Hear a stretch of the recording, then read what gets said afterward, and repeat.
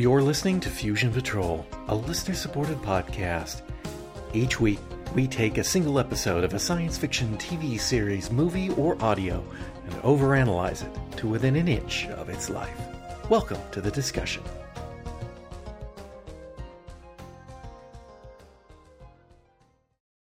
Hello, and welcome to another episode of Fusion Patrol. I'm Eugene.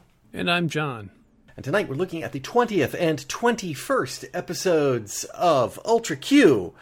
The first one is Primordial Amphibian Ragon, which is also known as Undersea Humanoid Ragon, Undersea Native Ragon, and Undersea Primitive Man Ragon. But I prefer Primordial Amphibian Ragon because, I don't know, I just do.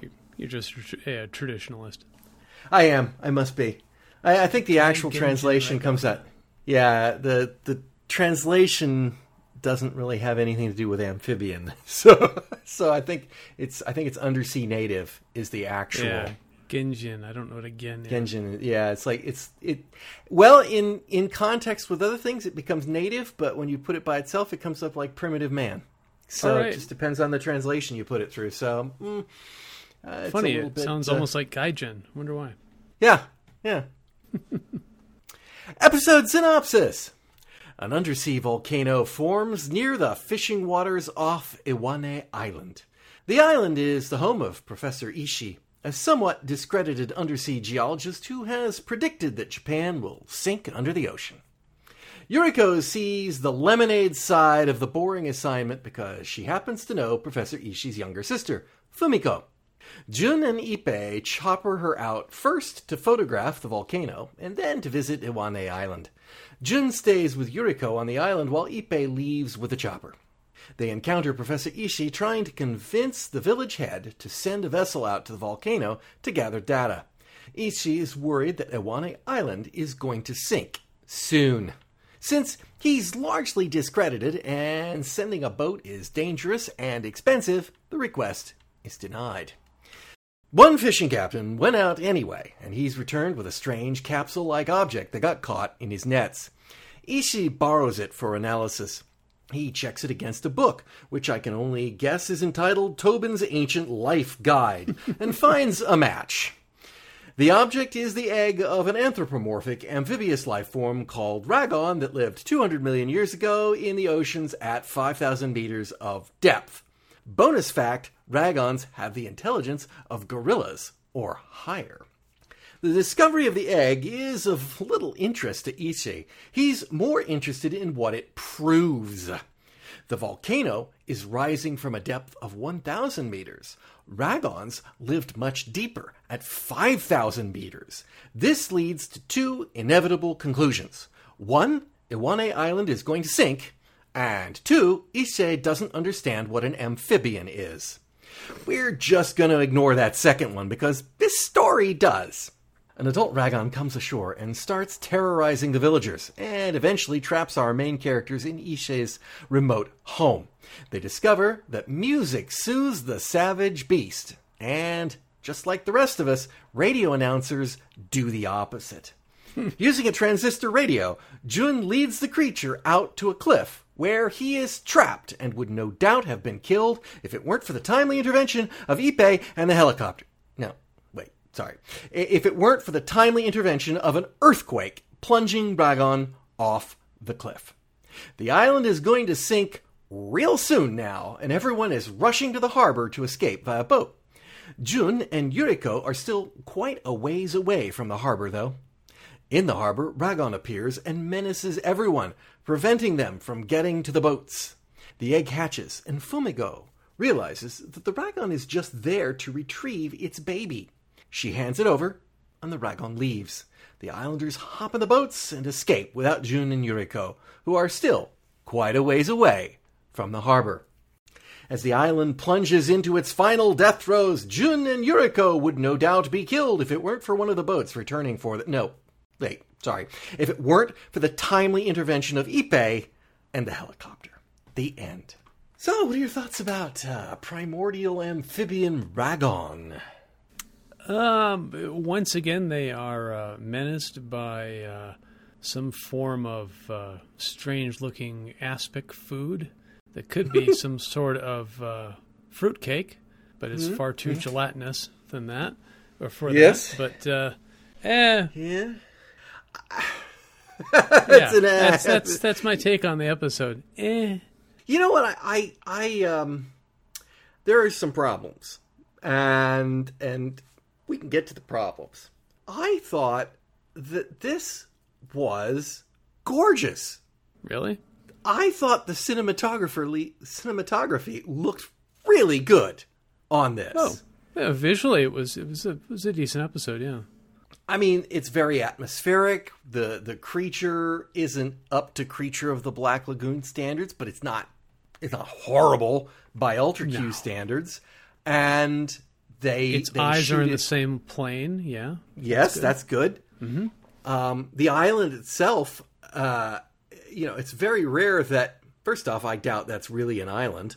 Well, Japan is an island, therefore that is an island. But you know what I mean. I doubt very much that they shot that on a small island. But I would like to go to that island. That looks like a hell of a nice island. Well, you can't because it sank. Yeah, it did sink. So that's the problem. But just the forests and the quaint little harbor and just all of it. It was like, gosh, this is island just so beautiful it had to be destroyed. It had to be. It had to be destroyed.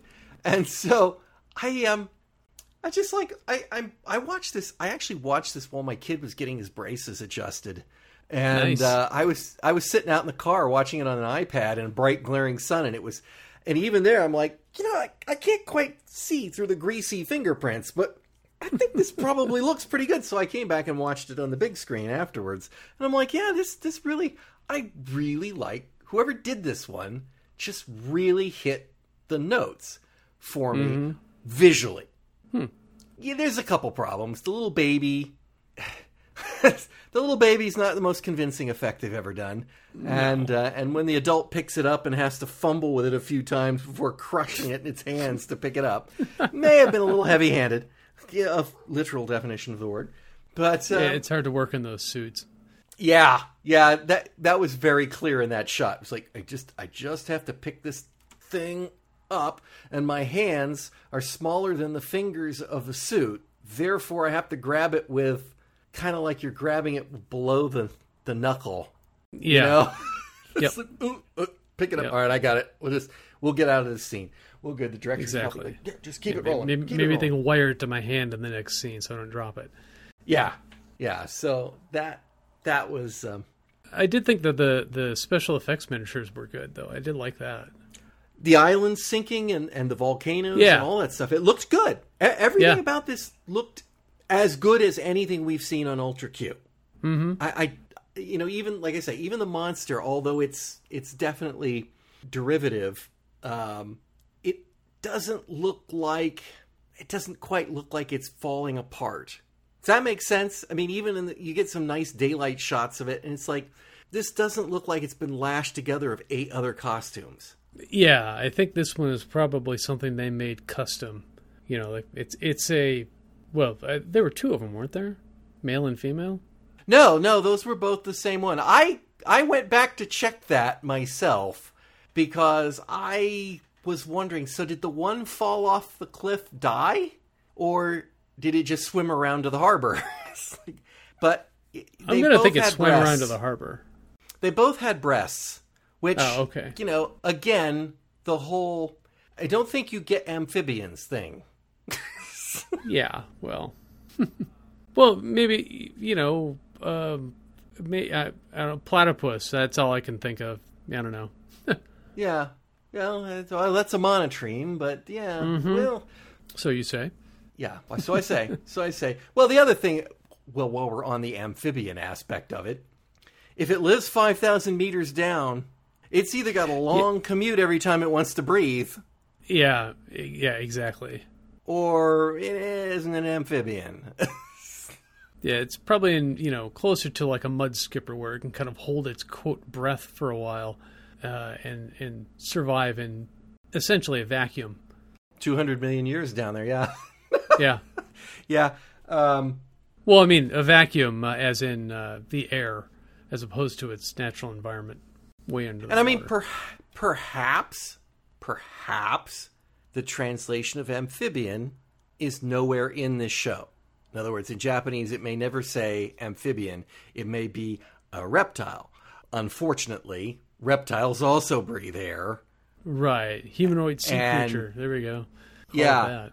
So, even the creature from the Black Lagoon had gills, hence the name Gillman. And but he also could come up on the surface and had to do some breathing. So that part of it was a little dodgy. Now I did look. Ragon comes back in Ultraman. Oh. And he's been irradiated and he's grown giant. Can't keep a good creature down. And he's got an atomic bomb stuck in one of his gills or flaps. I hate it when that happens. Oh, so Ultraman has to be real careful about fighting him, because if the bomb falls, boom, bad news happens. Or some kids will run off with it because it looks like a big golden egg or something. Yeah. I think in that episode, I believe there were actually some kids out there that had been stranded by an earthquake or something. There you go. In that particular episode, so it is possible. Ragon also comes back in Ultraman Ginga, and in that, I mention this only because there is this weird thing about the Japanese really do like their themes. In Ginga, all the monsters in the universe have been compressed into spark dolls. Doesn't really matter what that means. But the spark dolls can be reanimated through merging with a person's dark soul. So they find whatever it is about this person that's dark and then that can latch on and reanimate these monsters so that they can terrorize. In that case, It's defeated by the person that becomes the creature wants to be an idol. Japanese idol singer, basically.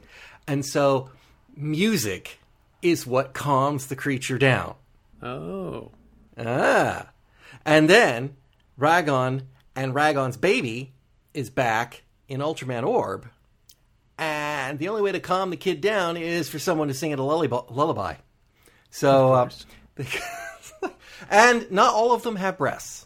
Just going to say that right now. So some others are more straight-chested, shall we say.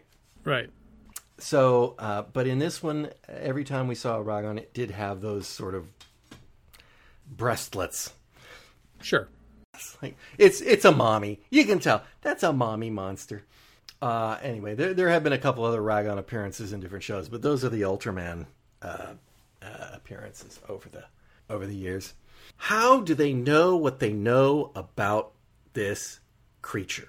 Oh, that book they found was quite good luck. Wasn't it just? I just happen to have that book on this. I'm an undersea geologist.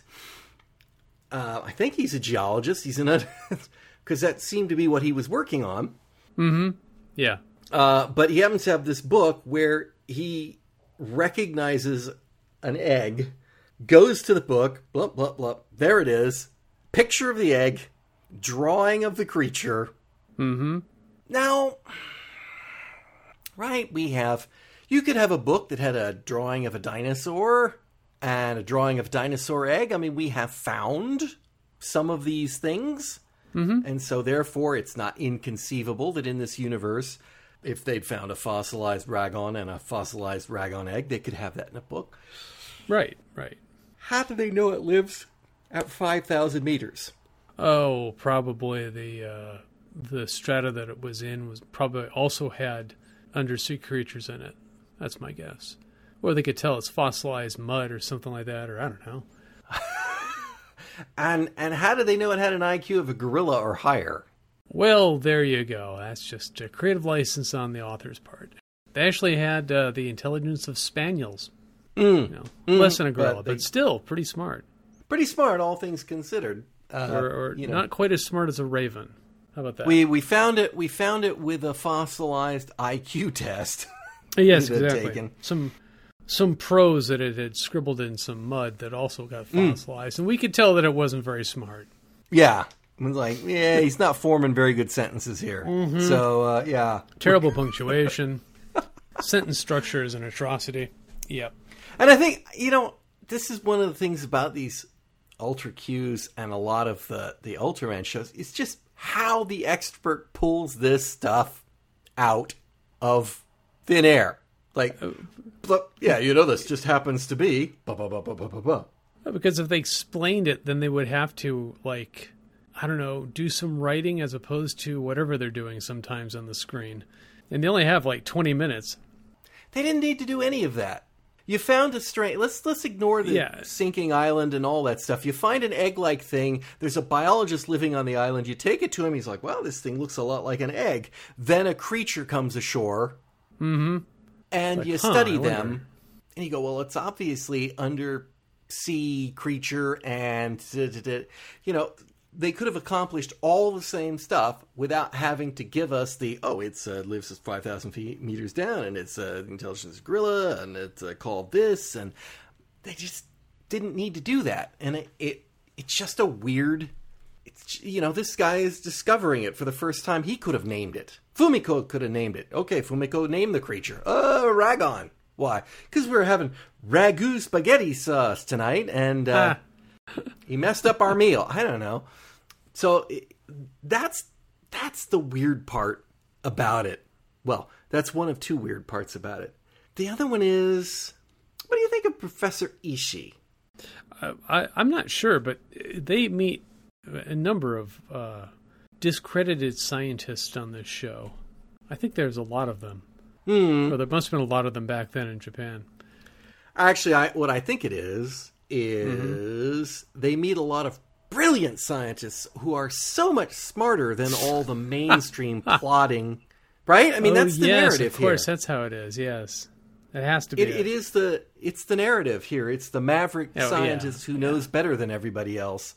And but what gets me about Ishii is, one, he's a Luddite. My brother doesn't like phones. We don't have one. I know, that was kind of weird. Oh, well. And again, another one. They could have had an earthquake, could have knocked the phone line out. Lots of ways that he'd do that. But instead, he's a Luddite. And so the egg comes ashore, right? And he borrows it because the sea captain doesn't want to give it to him. He wants to sell it. Ishii's not interested in buying it, apparently. So he borrows it. He takes it back, looks it up in the book. Yep, I was right. This is a Ragon, 5,000 meters. Next thing we know, the egg has been stolen. Not by the Ragon, but by the fisherman who decided he wanted it back, apparently. We never actually see that. And what does Ishii say with this miraculous, amazing biological discovery of a thought extinct life form from the deep sea from 200 million years ago? What does he say? It doesn't matter.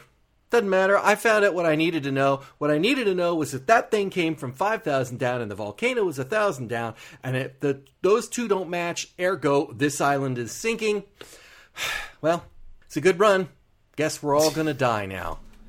Right? He makes no effort to do anything about it. His sister's going to die. He's going to die. I've been proved right. I'm not, how does that prove you right? I don't know. But he just completely, I don't know what notes they gave this guy. He completely has no, sense of occasion here. He's incredibly focused on his theories and whatnot. I think that's probably another reason why he was kind of an outcast in the scientific community, is that he's just too single-minded. You ask him about lunch and he says, this has nothing to do with geology. I'm not interested in food. What? No, we're asking if you're hungry. Yeah, if I were a geologist and I found a previously thought extinct life form, I'd be kind of interested in sticking with that for a while. Oh yeah. That's a bigger discovery than you're ever. Yeah, Japan's going to sink. Well, he might be thinking, if I make this discovery, then I'll be known as the guy who discovered the ancient thought, totally dead creature, as opposed to the one who predicted the sinking of our country. I would not want that to eclipse my fame. So I'll go down with the island. Yeah, exactly. That kind of somehow that makes sense in that kind of strange mindset that a lot of these characters seem to have. And the other part that bugs me about Ishii is, so he's predicted a disaster that's going to sink Japan. Mm-hmm. And all his colleagues laugh at him. Of course. Right? Okay. Because that's the narrative. Does he have nothing to back that up with? Well, he's terrified to publish because then people will criticize him. Does he not have data? I mean, did he not make that conclusion based on data? He sounds like a crackpot. Mm-hmm. Right? He does not sound like a good scientist because he didn't publish his work and let people peer review it. And if they peer reviewed it, and he was proved right or wrong, but either way, this is not go live on an island and be a crackpot. Right? Exactly. That is not the way of. Once again, a reason why he's on the island. Yeah. Because he doesn't like to have his theories shot down, so he runs away. It's like, that doesn't work. Sorry. That is one more checkbox on your way to becoming crackpot scientist that nobody believes. So then the other question is, if the volcano is rising up from 1,000 meters below, right? But the creature's from 5,000 meters below. Mm-hmm. Does that mean the creature is 4,000 meters underneath the volcano? There's like a big gap there? I think it's just creatures all the way down from the volcano. They're just standing on top of one another. Has to be like that. Stacked up like cordwood. Oh, and so if it's a Ragon that comes up, it came from 5,000 down. But if it's like a Gamora, it came up from 4,300 or something. Right. Oh, yeah. So, some sort of kaiju-based dendrochronology. I don't know. Kaiju chronology. Okay, there you go. Yeah, exactly. Yes. So, yeah. I really kind of enjoyed this, but I wasn't like overwhelmed by it, but at the same time, like, it's pretty, it's just disjointed in that weird way of like, why do we have this whole subplot of the island sinking? Why do we need that? Yeah, it failed to hook me in and actually get me invested in anything. Yeah. My thought at the end of this was, well, your island sank, but there's a new volcano you can go populate. Yeah. You'll be able to go fishing off there pretty soon. So exactly. That's pretty good. Yeah. I don't and if you think I don't have a lot for this one, you got anything else on this episode? No, not really. Okay, well, then we should take a look at the next episode, which... Okay. Space Directive M774. Or M774. No, not 773. It's 774. Space Directive 774. M774. Episode synopsis. Yuriko, Jun, and Ippei are returning to Tokyo on a cruise ship. Yuriko, unlucky at cards, goes out on deck to get some fresh air. She finds a child's doll, sees a shooting star, and the doll talks to her. I am Zemi from the planet Rupin. Warning, the monster Bostang has come to Earth. Terrified, Yuriko tosses the doll overboard. Jun and Ippei don't believe her. Next day, back in Tokyo, Jun and Ippei are flying the plane when the plane is taken over. The plane flies itself back to the airfield. When it arrives, no one is aboard. Jun and Ippei are lost somewhere when they see a lone building in the middle of nowhere. The building is actually a quite stylish cafe with questionable foot traffic placement. There are also no customers or staff, only a jukebox that plays an interactive two-way message for Jun and Ippei. I am Zemi from the planet Rupin. Warning, the monster Bostang has come to Earth. Jun is, for once, skeptical. Their plane taken over remotely, them deposited without their awareness in the middle of nowhere, a stylish cafe in the middle of nowhere, and a jukebox that can talk with them, claiming to be an alien and warning them of a monster. None of that's good enough. We need to meet in person. Okay, Zemi says, meet me at the library tomorrow. While this is happening, the undersea egg that arrived from space hatches, and out pops Bostang, a manta ray-like creature, which destroys an oil tanker. They meet and she now goes by the name Kiyomi. Well, good enough for me, says June. What can we do about this monster? They tell the Navy, who don't believe it. But they let the gang, along with Kiyomi, go out on one of their naval ships, where they find the creature. They're just about to attack when Kiyomi lets them know their weaponry isn't good enough, and their only hope is to run silent and hope it goes away. Later, a cruise ship comes near, and it too is ordered to stop and wait. Hours pass, and finally Bostang surfaces again and heads towards the cruise ship. Rather than see the 500 passengers killed, the naval vessel powers up to distract Bostang and then attacks it. In the nick of time, jet fighters arrive and make short work of the monster. Later, Kiyomi explains that her mission is done and now she will remain on Earth and live as an Earth person. She reveals that there are many such aliens living undetected on Earth, perhaps even the person sitting next to you. The end! Yeah, I asked my cat who was sitting next to me if they were from Rupert, and I just got a blank look, so I'm going to say that's a no. Were they wearing the sandals? No, they weren't. That's the so giveaway. There you go. Yeah. So sandals, any place, anytime. They are from planet Alien. Rupert. Well, I'm not sure. I'm not Rupert. sure that means they're from that particular planet. It just means that they're aliens that have come to Earth. I don't know. Okay. Not 100% sure that that's all from the same thing. Boy, it's the last episode. I liked bits of it, and bits of it had, there were interesting things going on there, and it was visually nice, and it just never quite fired on all cylinders. Yep. This one's kind of like that too, except it's even got fewer cylinders going. Yep. This was an interesting inadvertent pairing. Yeah. Yeah. Not a lot of meat to this one. I mean, obviously there could be quite a bit. This could be the first half of a good two-parter. We could investigate the aliens that are living amongst us, or maybe there was another Bostang, or where did they come from? That sort of stuff. And the system that Zemi or what's her name? Kiyomi. Kiyomi, yeah. Uses to warn Earth about a monster. What a fantastic system. I'll put a doll on a cruise ship, and then Yuriko will pick it up, and I'll say, "Hey, I'm Zemi from the planet Rupen. Warning, there's a monster on Earth." And what am I supposed to do about that? Beware! Yeah, exactly. Yeah, there's something bad out there. Well, how do you kill it? There's something bad out there. They're out there, yeah. My name is Talking Tina, and you need to kill the monster. Exactly. Thank you very much, Tina. You're a great help. So she, chucks it overboard because, as you do when a doll talks to you. You think that from her experience in the last year of her life, maybe, that something like that happens, it's like, okay, get the reporter pad out and start taking notes.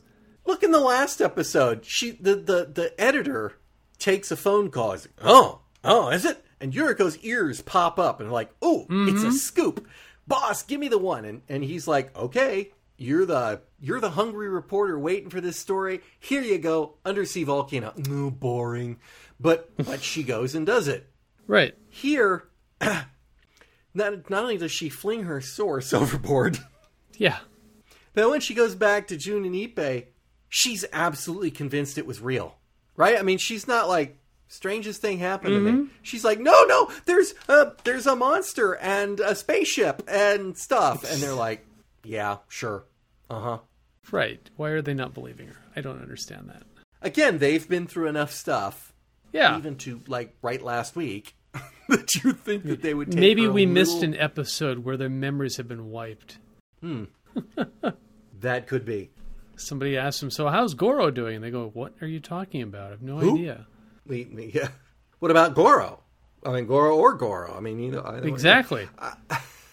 So then, Plan A didn't work. A doll on a cruise ship. Mm-hmm. Boy, Plan B. Why. Plan B. We take over an airplane, dematerialize the pilot and co-pilot, land the plane by on remote somewhere else, deposit the two guys in the middle of nowhere. Mm-hmm. Also deposit a cafe in the middle of nowhere. I would have been much happier if it had been a house. You know, when we see it, it's like, oh, remote house in the woods or in the rocks or whatever. But then they get there and they walk in and it's this cafe. You're like, why is there a cafe? Is this a TARDIS? You know, it's like, well, why is this thing in the middle of here? It's like, that makes no sense at all. Except that apparently Zemi is able to create a cafe in the middle of nowhere for the express purposes of having a jukebox inside of it that plays a record that while the record is playing, you can talk back and forth with. I know. It's sad that no one told her about what a telephone was. Yes! Or the radio, or and you're like, so why the cafe? Why did you take them? Why did you... All of these questions, like, why is this the system that you, as a member of the Space Confederation, or whatever they called it, to help protect peace in the galaxy, why was this the system that you thought would be the best way to communicate with two goobers, frankly? Yeah. You know, I like June. Don't get me wrong. He seems to be a competent guy, and I have some thoughts about that. But why not, I don't know, the Prime Minister? I don't know. Maybe what we haven't noticed, but we've been seeing is that those three have some sort of affinity to being very receptive to messages of this sort of thing. At the beginning of the series, Yuriko's a reporter and she goes for the stories. So that is the in she needs. June is this science fiction writer on the side. Right. And so he also, I mean, he's kind of got the almost the Fox Mulder kind of thing. Yeah. Going. So they don't need this weird in of the aliens coming to them. Just like, and obviously the aliens went to them because how else did they get on the cruise line where those three were and then take their plane the next day? That clearly Zemi was trying to contact those three people. And that makes no sense at all. Yeah, it's the only number she had, I guess. I don't know. Yeah, it beggars the mind is what the writer was thinking, except how do we kill some time or something? I don't know. I don't know. And the other part that's just as bad is, okay, I don't believe this. I don't know how you took over my plane. I don't know how we ended up here. I don't know how this cafe is in the middle of nowhere. I don't know how you can make a record player talk back to me. I don't believe you're an alien. June, really? You don't believe? That's like Fox Mulder saying, "Yeah, I don't buy it." It's like, you know, this is the guy who should be like, "Okay, talk to me. This is weird enough. This is weird enough. You've got my attention now. Got my attention. You're trying to warn me about something, but I'm not buying this warning because I don't believe you're an alien. Okay, fine. I'll come to Earth and we can meet. I'll meet you at the library tomorrow." What? Which is great. Which library? Where the hell are we? How long is it going to take to get there? Yeah, she did say the Central Library, but it's like, yeah, where are they? Are we in Tokyo? Are we outside of Tokyo? Outside of Osaka? Are we in Japan still? Apparently, I'm guessing they were, in fact, in Japan and just, you know, were able to call an Uber to the cafe. Yeah, or maybe they were actually in the middle of, like, Ueno Park or something like that. And they just, you know, as soon as they turned their back on the cafe, it vanished. Yeah, it just... You know, now, so she shows up. Hi, I'm Zemi. Oh, okay, now I believe you're an alien. Oh, yeah, because you look just like a human. Everybody else. Oh, but you've got those sandals. The sandals is... The sandals. Should be a dead tip-off. We got the sandals. So, now that June is convinced, straight to a Navy captain on the shore. Like, okay, well, Captain, we got this monsters out there, and it's like, well, I don't believe you. No, she's an alien, really. Are you really an alien? Yes. Okay, good enough for me. Sure I'm not 100% convinced, but you guys can just hop on my naval vessel, and we can go out to sea for a while. And, okay, all right, one, I think June must actually be in the PSIA, which is the Public Security Intelligence Agency in Japan. That's their CIA, because it's the only way I can explain the kind of clout this guy has, right? I mean, he's done this before. Just goes into places and says, hey, you know, and I don't think it's because, did you read that book I wrote a while back? Strange Aliens from Planet Bulgar?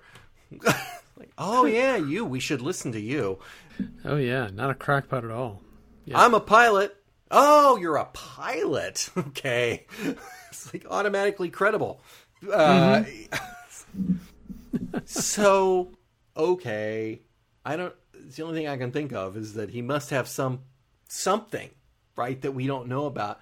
But fine, they get on the ship and they head out to sea. They come along to the monster.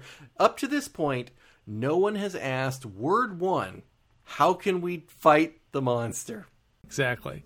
And I thought, oh, they're gonna shoot it with their guns. Okay, hey, why not? The thing about Ultra Q is they don't have to have Ultraman in this show, so therefore the humans have to be able to take care of it. Mm-hmm. We got a big old naval vessel with a bunch of big guns. Sure, why not? It's just an animal. Yep. It's just an animal. And then suddenly it's like, oh, no, don't do that. You'll just make it angry. Well, why didn't you tell us? Well, you didn't believe me, so before we left. You see, we brought our shooting guns. We didn't bring our discouraging guns. So that's going to be a problem. I know. Okay. My first question would have been not, are you really an alien? My first question was, okay, what do we have to do to kill this thing, if it exists? Yeah. What do I need? We've been through this drill before. What do we need to kill the big plant in Tokyo? Yeah, do we need guns, a strange chemical? Do we need atomic weapons? Lasers. Yeah, lasers, lightning bolts, cold, heat, pesky kids. What do we have to throw at this thing? All of that. All it's doing is it just seems to be stretching this out. And here is the funny part about this show, to me. Mm-hmm. When they get out there and they have to shut the engines down, and the creature, which looks like a big stingray with a beautiful little smiley face on it. Oh, yeah, he's very happy. He's very happy. And he's out there, and he kind of disappears beneath the water, and he's hidden from them. And they have to sit there on the ship quietly for hours. Right. And then the cruise ship comes along, and they're like, because it attacks sound. I don't think I mentioned that. And so they telegraph the cruise ship, and they say, turn off your engines, sit quiet. And now there's these two ships sitting out there for hours. And first off, I thought, are we going to have like 15 ships sitting here by the end of this all quietly, kind of this collectively shutting down ship traffic in this area? But the weird part is it was surprisingly effective at that moment for me. It was the one part of the show that had a little bit of tension and a little bit of suspense. Yeah, because you weren't quite sure is this ploy going to work? Is it not? Or all of a sudden is the ship going to get snatched from the bottom and pulled down to the It reminded me of submarine warfare. Oh yeah. Movies. Silent, Run Deep, yeah. Mm-hmm. Yeah. And just from the ship's perspective instead of the subs. But right. Yeah, it just kind of, it's like, all right, they took a long time to get here. Yeah, before anybody had sonar or hydrophones. Yeah. But now that we're here, you're finally getting a little bit of tension going. Okay, I'm liking this. Suddenly the creature comes up and attacks the cruise ship. And they're like, all right, well, there's 500 people on there. We got to draw it away. All right, heroic action by the naval vessel. So they turn tail and run. So for once, heroic equates to turn tail and run. But, they turn tail and run with their guns pointing back at the creature. Right. They're trying to draw it off. To save the civilians. Yes. Good on you. Yep. And I think they did actually start shooting at it. Yeah, it's not terribly effective, though. No, it wasn't very effective, and you're like, is it going to someone? And then suddenly the jet planes fly in and blow it up. Yeah. Took the firepower of an F-86 to blow it out of the sky. Or blow it out of the water. My bad. Yep. Well, actually, it did jump up in the air when they hit it. Oh, good point. Yes, it did. They did scare it out of the water. That's right. Yeah. Yep. So, One, monster defeated by technology. That works for me. Like I said, the big thing I love the fact King Kong is taken down by bullets. Yeah. In the original film, I mean, sure, 'twas beauty that killed the beast, but the fact is, it was the bullets and the fall. I was say, and it wasn't the multi-story fall. Well, was he dead before he fell, or was he dying before he fell? But it was, it's not like Godzilla films where, nothing works. They're immortal. Yeah. Shoot them all day, nothing happens. Jurassic Park is even pretty bad about that. No, I'm thinking if not an elephant gun, then a slightly modified elephant gun, and I think we could do this. Mm-hmm. Yeah, we're pretty good at killing things. I'm not too concerned about that kind of thing, but so I like the fact that they do this. And you think, well, that was pretty anticlimactic. Yep. Looks like a stingray. It'll probably die like a stingray. Yep, look, it did. All right. It's like, well, thank goodness the cruise liner wasn't the SS Steve Irving. Yeah. There you go. Oh, yeah. There's foreshadowing for you. Too soon. And then it gets weird. Yeah, yeah. I was going to say just a little, but no, the whole episode's been weird. But yes, it gets more weird. It gets more weird where she's standing there going, no, I'm not, my mission's over. I'm not going back to Rupin. I'm going to live here like a human. And Yuriko's like, oh, that's great. A human, an earthly not born from Earth. Wow. And she's like, oh yeah, no, there's a bunch of them like that person and that person and that person and that person and that person. I think everyone in the park. Mm-hmm. Yep. She was pointing at well, they were only pointing at their shoes because they were all wearing sandals. Yeah. And then she quite literally turns to the camera. Mm-hmm. Breaking that fourth wall. Break that fourth wall and say, even the person sitting next to you. And then the episode ends.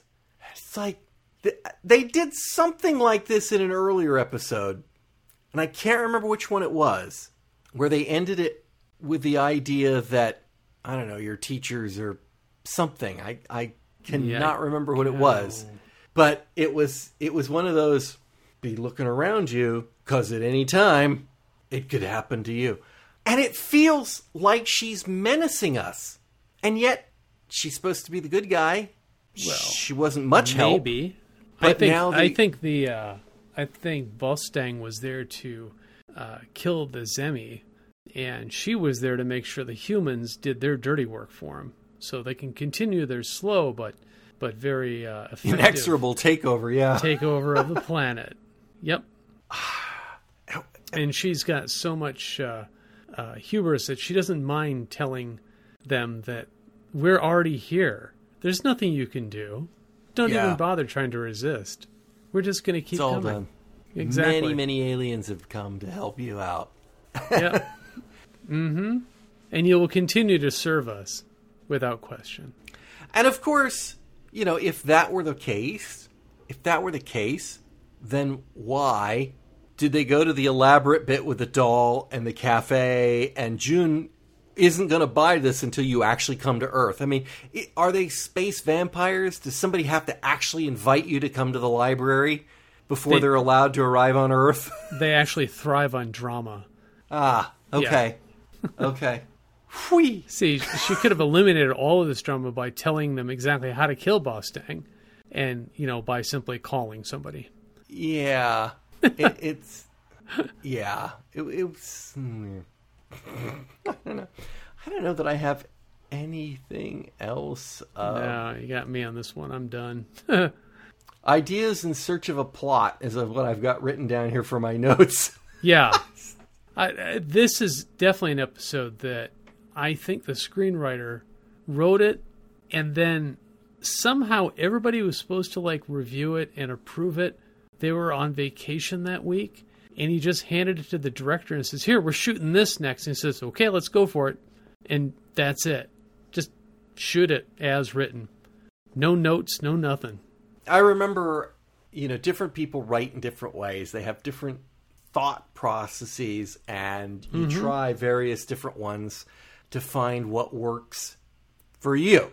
And I remember you telling me a long time ago, here's one to try, where you take the ideas and you put them on index cards. Oh, yeah. And then, you can use the index cards to kind of organize them into things. And like Scrivener, which is a very popular writing application, uses an index card metaphor, if you want to, for jotting ideas down and then assembling them into a story. And I kind of feel like these were the index cards that didn't get used in different stories. It's like, we've got 6 index cards left over that we've not used. Here, shoot it. Yep. Exactly. Or hand it to 6 different writers and say, here, write a scene each, and we'll just film them sequentially. Well, I got creepy cafe in the middle of nowhere. Okay, great. What do you got? Creepy doll on a cruise ship. Ooh, nice. What about you? Devilfish. Plane taken over by remote control. In flight. Oh, this is gonna be a killer. Exactly. Oh well. Well, the writer of this was very influential with all of the Ultraman everythings. Was he? Shozo Yuhara? I gotta say that I do not delve into the credits much on these. I would love to know. The only way it means anything to me, particularly, unless, if it turns out to be Akira Kurosawa, then you go, whoa, okay, I got that one. But most of the rest of them, not going to know, is just to compare that to other ones that they've written. Kamen Rider, right? Kamen Rider Black, Kamen Rider J. Yeah, I know. It's Kamen Rider J? Yeah, I don't know. That was just in his list of credits. As the writer? Yeah. Interesting. Kamen Rider J sucks. Well, it's a movie. It's a movie. Okay. I don't care for that one. That's how I can pin that one. That is not, Kamen Kamen Rider Black. That's a bunch of. Yeah. Well, see, so the Kamen Rider J isn't a good story, but it's directed by. See, I can come up with some. It's Keita Ememiya. Yeah. And he's awesome. He did Zeram, and he did which, if you want to see weird Japanese show, Zeram and Zeram 2. I think I've watched some of that. Those are ones to get the real feel for how weird they can be. But and Kamen Rider ZO, which is quite good. He's a influential, noted director, which has nothing to do with this. But, if he'd done any of these episodes, I would be fascinated to see that. It kind of, looking at this, the other episodes, you go, oh yeah, that one made no sense too. So that's just his style. Mm-hmm. I just remember Kamen Rider J being boring. It's the only Kamen Rider that turns into a giant and fights giant monsters. Oh, okay. J for Jumbo. Oh, of course. Or J for Giant. Depends on where you come down on that whole GIF thing. Mm-hmm. And all right. Well, next time we will be looking at 2 more episodes, because I'm sure they're not going to have enough content to fill out a full episode otherwise. And the 2 episodes will be Metamorphosis and Fury of the South Sea. Ooh. Both of those sound, well, I hope they have potential. I thought these both had potential. Yes, really well, did. We've learned our lesson there, haven't we? We did. We did learn our lesson there. Doggone these guys, they're really... Well, they can't all be gems. No, and, they can't all be the Spider Baron. Can't all be the Spider Baron. Too bad, too. Yeah. John, thank you for joining me. Oh, you're welcome. It's been fun. Listeners, I hope you'll join us all again next time on Fusion Patrol. Thanks for listening. If you've enjoyed this episode of Fusion Patrol, we hope you'll consider supporting us at patreon.com/FusionPatrol or buymeacoffee.com/FusionPatrol. For our monthly Patreon subscribers, we're currently doing a special series on Season 2 of Babylon 5. There's over a decade of previous episodes available at FusionPatrol.com. Come join the conversation on our website or Twitter. You can also find some of our other works at SoundCloud.com/FusionPatrol. Our music is Fight the Future by Amberwolf. This has been a Lone Locust production.